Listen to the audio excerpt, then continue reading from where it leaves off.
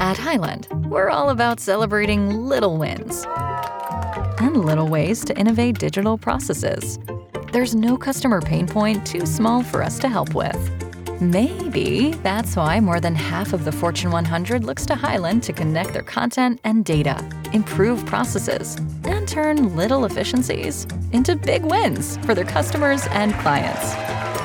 Highland, intelligent content solutions for innovators everywhere at highland.com. Breakfast Business with Enterprise Ireland on News Talk. At the weekend, Dublin Airport said that it was considering charging lower landing fees for airlines with fewer emissions. Yesterday, the boss of Ryanair, Eddie Wilson, welcomed that on this show. But would that lower the cost of using the airport for consumers? Also, as the mad summer flying season starts soon, is the biggest airport on this island ready after the hellish queues from about a year ago? Kenny Jacobs is the chief executive of the DAA and in post now about 4.5 months and is sitting in front of me. Good morning, Kenny. Good morning, Joe. 12 months ago, Kenny, I was dropping my sister off at the airport exactly 12 months ago and she had hours to spare. But as we drove up the ramp, we saw this huge snaking queue all the way around the car parks and out where the buses were. Can you assure our listeners somehow that won't be repeated this summer? Yeah, we would be very confident that this summer will be much better than last summer for passengers travelling through Dublin Airport. We've increased the number of security staff that we have. We've made big changes in the operating standards at the airport. It will be busy and there'll be certain mornings when the Irish exodus is happening to sunny Spain and sunny Italy.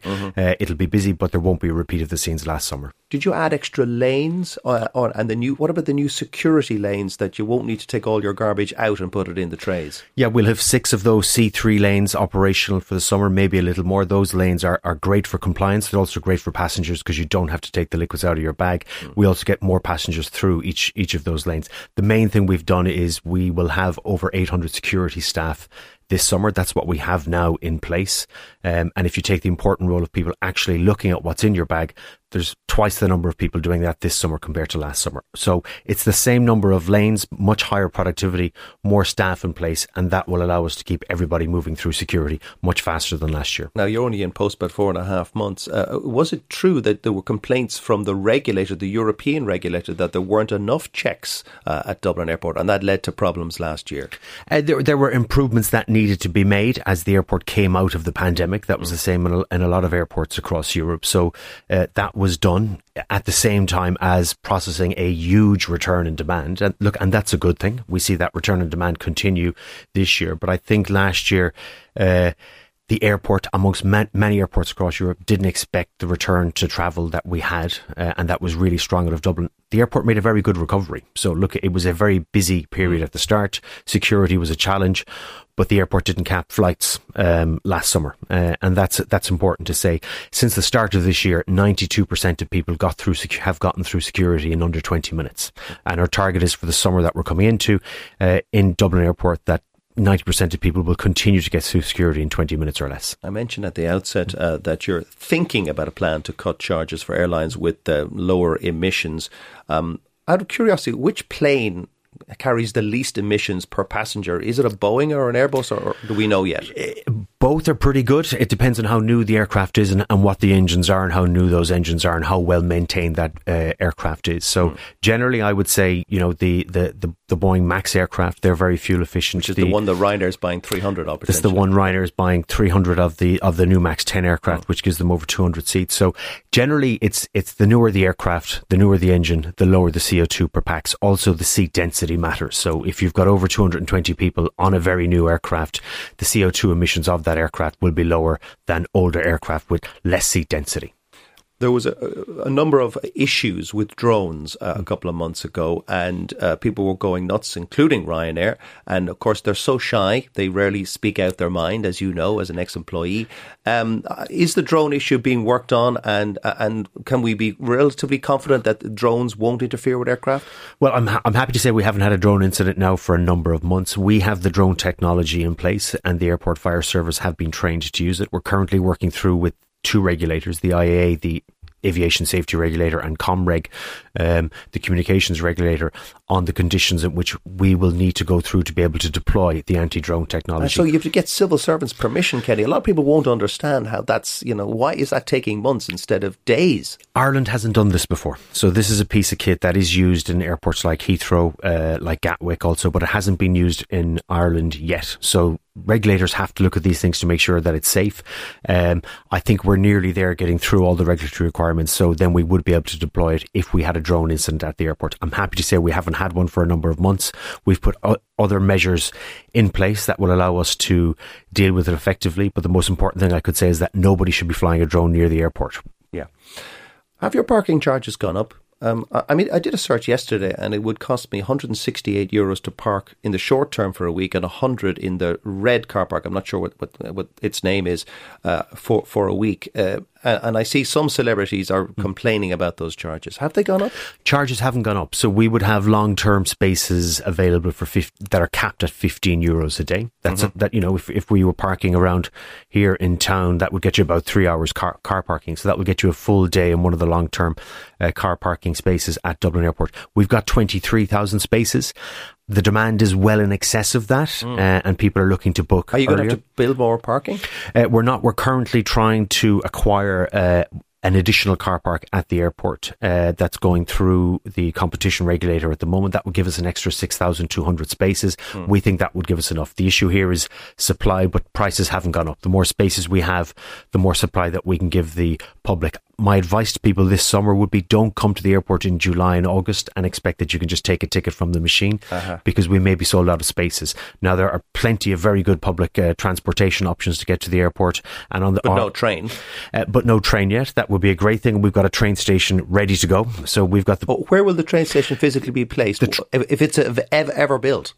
I think it will be built. It would be great if it existed already. It will be near the church at the airport, if you're familiar with that.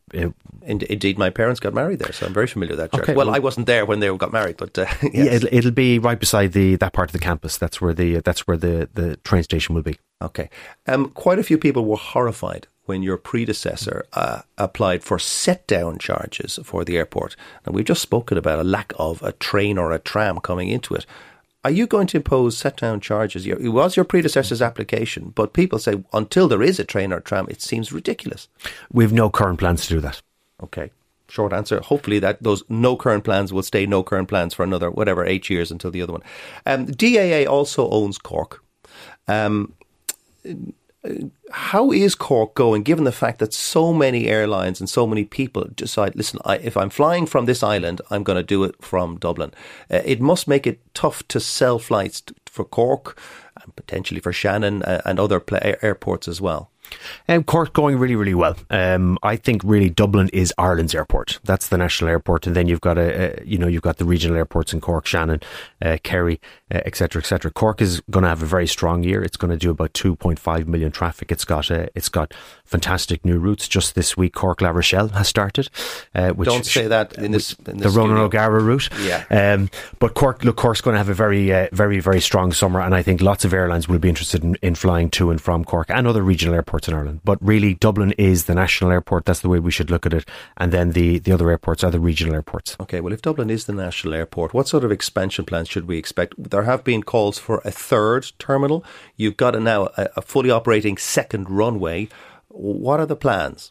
The plans are, I think we will get through the summer, but once we get through the summer, we expect that we will submit an infrastructure application at some point towards the end of the year to grow to 40 million. Currently, Dublin Airport is capped at 32 million. That doesn't... So no more than 32 million passengers should pass through the airport terminals? Exactly.